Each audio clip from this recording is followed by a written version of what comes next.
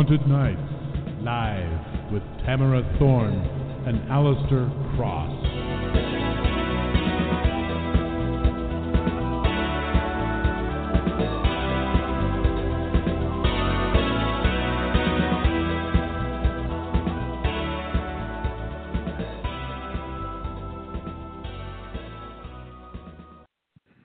Alrighty, we would like to thank W.J. Pierce for creating and performing our music. Good evening, everyone, and welcome to Thorne and Cross, Haunted Nights Live. We are your hosts, Alistair Cross and Tamara Thorne. Thank you for joining us. Before we introduce tonight's guest, our latest novel, The Ravencrest Saga, Exorcism, is available now in ebook and paperback, and we are deep into the fourth Ravencrest tale, Shadowland. We release Ravencrest in serialized format first, and you can download parts 1 and 2, titled Poltergeist and Strange Encounters, today. Part 3 of Shadowland, Dark Dreams, just hit e-readers about an hour ago, and here's Tamara to tell you a little about that. Yeah, you can get that today, too. So, this episode, New Secrets. A dark elemental has escaped the forest to stalk the land of Ravencrest Manor, and now Riley Doring, keeper of the Raven Woods, must do anything he can to stop it from hunting Belinda, its unsuspecting prey. To protect her, he must reveal secrets that have been his alone for centuries. He wears his age well. New yearnings. Belinda isn't quite herself these days. Her senses are heightened, as are her passions. She thinks not only of Eric Manning, but casts her eyes once again on Nathan Aubrey, Eric's handsome driver. New seductions. There's no peaceful sleep for the inhabitants of Ravencrest. Some dreams warn of peril, and others promise pleasures unknown. As Belinda stands at her window gazing out at the Raven Woods, she longs to take a midnight swim in Naiad Pond and meet the woman who beckons to her and did really nasty things to her in her dream. Let me tell you. It's true. Alice. We love writing nasty dreams. We do. All right. If you want to catch up on the Ravencrest saga, you can get Ghost of Ravencrest, which is book 1, The Witches of Ravencrest, which is book 2, and Exorcism, book 3, in paper or ebook at Amazon or anywhere books are sold. All right. You are listening to Thorne and Cross, Haunted Nights Live. We're your hosts, Alistair Cross and Tamara Thorne. You can learn more about what we do at our websites, alistaircross.com and tamarathorne.com. You can visit our mutual blog at thorneandcross.wordpress.com. If you tweet, our handles are at CrossAlistair and at Tamara Thorne. You can also visit our Haunted Nights Live page on Facebook, and if you're on Instagram, you can find us at Thorne and Cross and at official_Alistair Cross. For more information on the show, you can visit Authors on the Air on Facebook, Twitter, and at authorsontheair.com. This is a broadcast of the Authors on the Air Global Radio Network, LLC. All right, that out of the way, we are pleased to have tonight's guest back with us. He's been here a couple times, and we always love having him because there's something new to learn and fascinating. Harold Schechter is an American true crime writer who specializes in serial killers. He attended the State University of New York in Buffalo, where his PhD director was Leslie Fiedler. He is professor of American literature and popular culture at Queens College of the City University of New York. He's married to poet Kimiko Hahn and has 2 daughters from a previous marriage, the writer Lauren Oliver and professor of philosophy Elizabeth Schechter. Tonight we are going to talk about, amongst other things, Harold's latest book, Ripped from the Headlines, the shocking true stories behind the movie's most memorable crimes. All right, welcome to the show, Harold. How are you?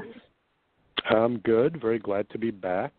By the way, just one slight correction on my biography. I am now a retired professor. All right. Yeah. All right. Yeah. Okay, we'll remember that. Nice. So, yes, that's, very sweet. Yes, right. Well, thank you for having me. We're happy to. You are welcome. And we love having you.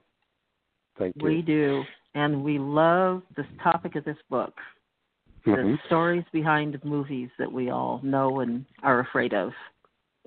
Well, what motivated me to write it was my awareness that there are all these movies, fictional movies, that people do not realize were based on true crimes.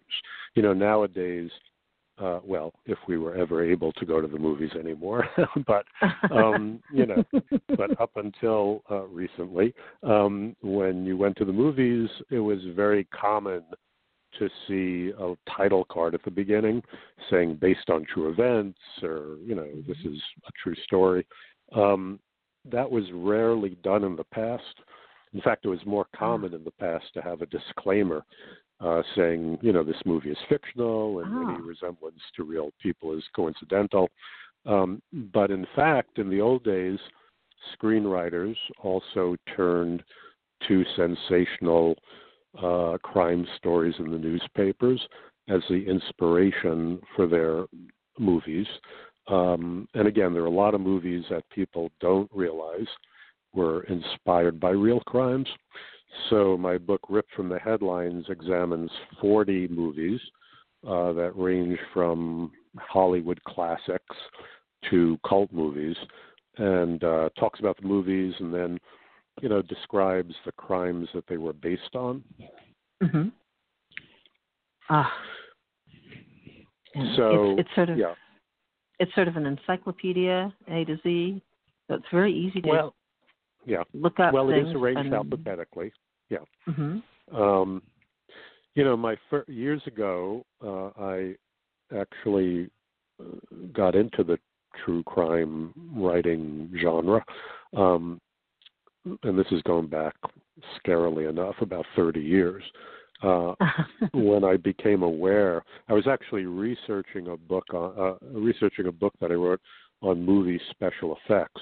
This was right before the CGI revolution, and in researching the chapter on horror effects, I came across the then little-known fact that both Psycho and Texas Chainsaw Massacre had been inspired by a real crime, that of Ed Gein in Wisconsin. Yeah. It's much more common knowledge now, but back 30 years ago, not that many people were aware of it. And that, intrigued me, and I researched the Gein case. That became the basis for my first true crime book, Deviant. And that is, in fact, one of the movies that I cover in my book. But again, there are 39 other films that I deal with. And not all of them are, in fact, well, some of them are serial killer cases, but not all of them are. Yeah. One that I'm really curious about is that I, a lot of these I'm just kind of looking through. I did not know, and you can kind of decide how much you want to tell us, because we don't want to give too much away. We want people to go get the book and learn more. But can you tell us a little bit? I'm curious for some reason about the crime behind Looking for Mr. Goodbar. I love that book, and I had no idea that there was any truth in that. And, there might be. Yeah. Yes, like other movies that I discuss, that one was based on a novel, a best-selling novel by a woman named Judith Rossner called Looking for Mr. Goodbar. And Rossner was inspired to write it by a very sensational murder case that happened in 1973 in New York City. There was a 27-year-old school teacher, named Roseanne Quinn, who had been, like the character in the movie, she had been raised in this, very religious, middle-class Catholic household in Queens, and she grew up and, by day was a teacher in a school for deaf children, leading a very, very proper life, prim and proper life. But this, of course, was in the heyday of the swinging 70s, when there were all these singles bars and so on. And she became a habitué of these single bars. And, she was leading, pretty reckless sex life. she would go every night to these bars and pick up guys and bring them home. She was into rough sex. Anyway, at one point she picked up the wrong guy. She picked up this guy who had been a street hustler, and they had a sexual encounter, and then she told him to get lost, and things escalated, and he murdered her very, very brutally. So that became, again, the basis for, the Judith Rosner novel was kind of a thinly fictionalized version of the Roseanne Quinn case. And it was a character study of this woman, but it also was a book about, that whole social scene back then. And, then it was made into this movie. I mean, the movie is very interesting, but in a way the book is, I think, more interesting because, I would actually, I don't know if this is going off track a little, but okay. When I was a college professor and teaching my students about, how novels worked and so on, I would talk about the difference between story and plot. Story is a story, but plot is how you present the story and how you manipulate the different elements of the story. So in Judith Rosner's original novel, it begins with a discovery of Roseanne Quinn's murder. So from the first, she ends up, she comes to a bad end, and then it becomes a very interesting character study of Roseanne and also of the the particular time and place. The movie doesn't do that. The movie, presents the story in straight chronological order, and when the end, when she's murdered, it's very, very shockingly presented. So it turns it kind of turns it more into a horror story almost, than this complex character study. But anyway, that's the answer to your question. I have one. Nice. I'm looking at the table of contents. Murder on the Orient Express. That's based on something that happened. Well, yeah. Well, the whole actual the whole Poirot stuff on the train, that was obviously Agatha Christie's invention. The part that it was inspired by has to do with the victim, the guy who was killed, because it turns out he was involved in a case that was very much like, and in fact was based on, the very famous kidnapping of the Lindbergh baby. Sure. So, which, many people regard as of all the crimes of the century, of the 20th century, many people regard that as, the foremost. So, yeah, but that part, and Christie was very, very explicitly inspired to create that whole backstory based on the Lindbergh baby kidnapping. Oh, that's fascinating. I had no idea. Yeah. And another favorite, Arsenic and Old Lace. Yeah. Oh, yeah. Well, the thing that's interesting about Arsenic and Old Lace, as I mentioned in the book, is that it's as far as I know, it's the only case of serial murder that got turned into a beloved comedy, because it was based on the case of this woman named Amy Archer Gilligan, who ran this kind of old age home. She would take elderly people in, and supposedly, and for a fairly healthy fee, she would charge them $1,000 each, which at that time was the equivalent of about $30,000. Wow. And supposedly, she would provide them, with a place to live out their lives and take care of them, and then she also promised them a decent burial.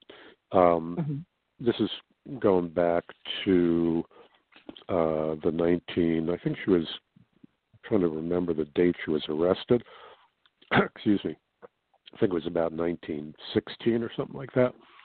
But anyway, she started just poisoning all these people, And I can't remember. I think she was finally accused of murdering 40 people.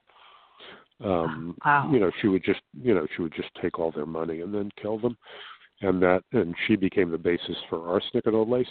But what's partly interesting to me is to think that there are only men serial killers, and it's true, that the kind of serial murder we associate with somebody like Jack the Ripper is a strictly male phenomenon, but there have been a lot of female poisoners who have killed, many more people than Jack the Ripper did. And the other thing people don't understand, partly because of arsenic and old lace, people tend to think of poison, old lady, women poisoning people. It's this kind of quaint Victorian thing. As you know, in arsenic and old lace, it's about these dotty maiden aunts, who take in old people and then, give them a glass of arsenic-laced elderberry wine. It all looks very amusing. But, these female serial killers, they would subject their victims to prolonged, agonizing deaths often. In a way, somebody like Amy Archer Gilligan, one could argue, was worse than Jack the Ripper. I mean, Jack the Ripper killed his victims very swiftly. He cut their throats. All the atrocities he performed on their bodies were all post-mortem. Whereas, the people at Amy Archer Gilligan and other female poisoners, the victims of those female serial killers, they often died, terrible deaths. Wow. One that I have to ask for sure, because I had no idea, and I would love to know where this one came from. Scream. Well, there never was, a serial killer who dressed up in a costume with a mask that looked like, Edvard Munch's The Scream and so on. But the connection there is that Kevin Williamson, who wrote the screenplay, was inspired to write it after watching some TV shows about a very, very scary serial killer named Danny Rawling, that you might have heard of, who is known as the Gainesville Ripper, who would break into the homes of these college students at the University of Florida in Gainesville, and butcher them in horrible ways, and that that was the inspiration, the acknowledged inspiration for Kevin Williamson. So, as I said, the guy's name was Danny Rawling, and he became known as the Gainesville Ripper. So that was the connection to Scream. Wow. That's fascinating. Yeah, I had no idea. No, I didn't either. Well, that's the point of my like book. A comedy. Yeah, we've got to read your book. Yeah. The Hills Have Eyes. I don't remember how far back Sonny Bean goes, but I had no idea that was based on that. Well, can you tell us about that? Yeah, well, there's some question whether, Sonny Bean was supposedly the head of this family in Scotland who took to the wilderness and preyed on all these travelers, and they lived in a cave, and they would waylay these travelers and bring them back, dismember them, and consume them. They were cannibals, and it was an incestuous clan. It was this very, very brutish clan, and that was again the direct inspiration for the Wes Craven movie, The Hills Have Eyes, where you have a similar kind of family. Yeah, the thing about the Sonny Bean thing is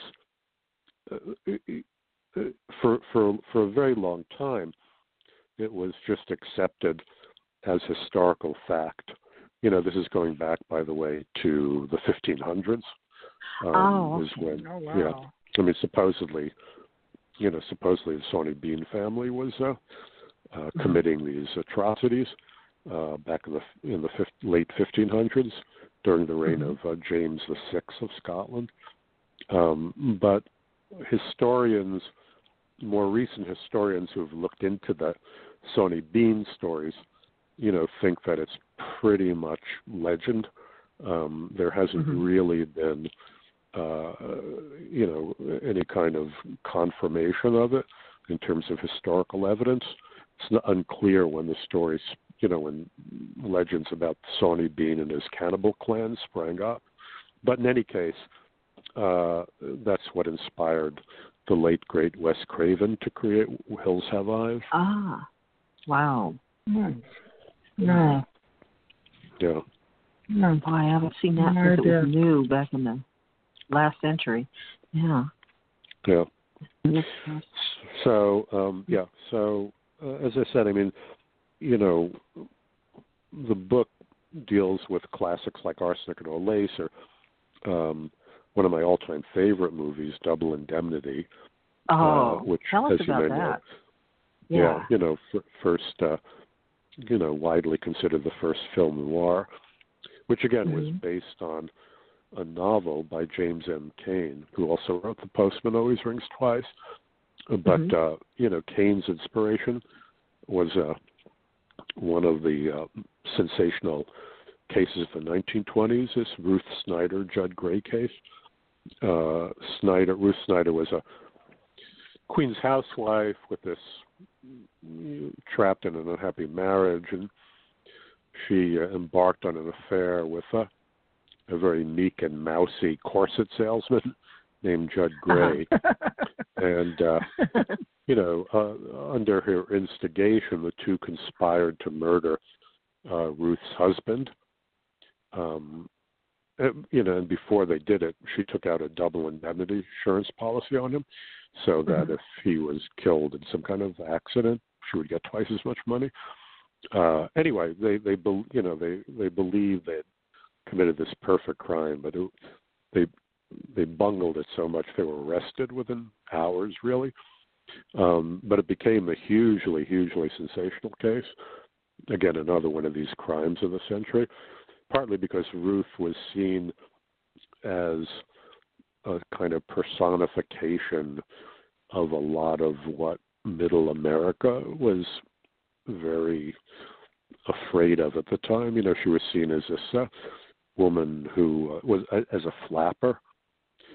Back then there was a sense that, society was being destroyed by all these young people who were abandoning, the traditional morality and living these fast lives. And so, so Double Indemnity was based on the Ruth Snyder Judd Gray case. And another thing I mentioned that's interesting, the Ruth Snyder became the subject of what is considered to be the most famous newspaper photograph in the history of tabloid journalism, because on the day of her execution, the Daily News hired this famous photographer named Thomas Howard, who was mostly worked in Chicago. And he somehow, I guess because he was a representative for the Daily News, he was allowed to witness her execution. And he managed to get a kind of front row seat. And he had rigged this ankle camera. He had a little camera strapped to his ankle, and he had a release that ran up his pants into his pocket. And at the moment to pull the switch, Thomas Howard snapped a picture of Ruth Snyder being electrocuted. And that picture, you can check it out online. I mean, they have this Daily News headline. It says "dead," in like big bold letters, and then there's Thomas Howard's photograph. But the interesting thing was they made a Jimmy Cagney movie called Picture Snatcher, which was based on Thomas Howard. And at the end of that movie, Jimmy Cagney does something very, very similar. Uh-huh. Wow. Wow, I love it. Fascinating. This is great. The thing that I love about what you do, and it's not just this. I mean, you do cover a lot of the big ones that we all know about, but you really tend to. You're one of the authors who really does put focus on a lot of the lesser known stuff, and I appreciate that because I didn't even know. I'd never even heard of Jane Toppin and a lot of them until I started getting into your books, and so it's a really fascinating subject, and as fictional writers, it's very fascinating and informative for us. So we appreciate it. Thank you for doing it. Well, thank you. What are you working on now? And I see you all the time on TV. There's all kinds of shows. You're on all the time. You're very busy. You must be very busy. What's up next? Well, actually, it's funny you should say that. That is a real interest of mine. I'm very interested in why certain crimes, become these part of our cultural mythology. Again, like Leopold and Loeb or Lizzie Borden. And then others which are at least as horrific, sometimes way more horrific, and that do become sometimes nationwide sensations, fade very quickly, from the collective memory. So actually, I do have another book coming out. It won't be out till next April, but it's a book I'm very proud of. It's a book about what's called the Bath School Disaster of 1927. Which is the worst school massacre in U.S. history. And it was also the worst act of domestic terrorism before Timothy McVeigh blew up that building in Oklahoma City. And nobody, well, not nobody, but very few people have heard of it. The Bath School Disaster, which happened in this small town called Bath, Michigan, not too far from Lansing, actually. In 1927, a very respected member of the community named Andrew Kehoe, who was on the school board and had access to what they called the consolidated school. Back then, there was a movement in the Midwest and other parts of the country to eliminate all these one-room schoolhouses and bring all the students from kindergarten up through high school into one big building. They called it a consolidated school. And the people of Bath built this very modern, very handsome consolidated school. Anyway, Kehoe, for a variety of reasons, who was becoming increasingly unstable, though nobody recognized it, spent weeks sneaking into the school building at night and rigging the basement with explosives. And set a timer to go off on the last day of school, and it did. He planned to destroy the entire school, and if he had, he basically would have killed essentially every child in the community. But fortunately, a lot of it didn't go off. But he did, but one whole wing of the school blew up, and some 38 children were killed, and a number of school teachers were killed. And then, when everybody started running to help, Kehoe loaded up his Ford pickup with more explosives and shrapnel, drove down to the scene of the explosion, and blew himself and a bunch of what we now call first responders up. So he was also a kind of suicide bomber. Anyway, so, Wow. As I said, this is we the are worst. going to... Yeah, and I've never even heard of it. That's crazy. No, I've never even heard of this. We are going to keep in touch, and we're gonna follow up because we would love to have you back in April, right, to talk about that. Yeah, that'd be great. Good. Yeah. You are. We love having you. You are so entertaining. Yes. I love it. We could do this forever. Yeah. Well, you're like welcome. being on the show. You're welcome. Always happy to be here anytime. great. We will be in touch. We'll be in touch, and we're looking forward to reading Ripped from the Headlines. This is a very fascinating take on some lesser-known crimes and the offhand ways they inspired some of our favorite movies. So check it out. It's called Ripped from the Headlines. And Harold, when does it come out, and where can people find out more about you? Well, it actually is out. The official pub date was, I guess, this Tuesday, the 7th. Yeah. The Kindle edition. Yeah. For reasons I'm not entirely sure of, the Kindle version delayed for a week. So people who prefer to read it on Kindle will have to wait until the 14th. But the hardcover and softcover version, which are both very handsome, I have to say, are now available. You can get it at Amazon. Great. And people can, people just Google my name. I do have there is a web page, haroldschechter.com. So, yeah.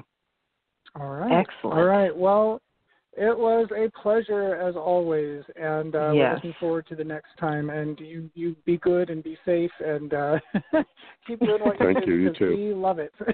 All right. Okay. We do. Thanks so much. And thank you. Thank you, everybody, for listening. And until next week, we wish you haunted nights and sweet screams. Thank you for listening.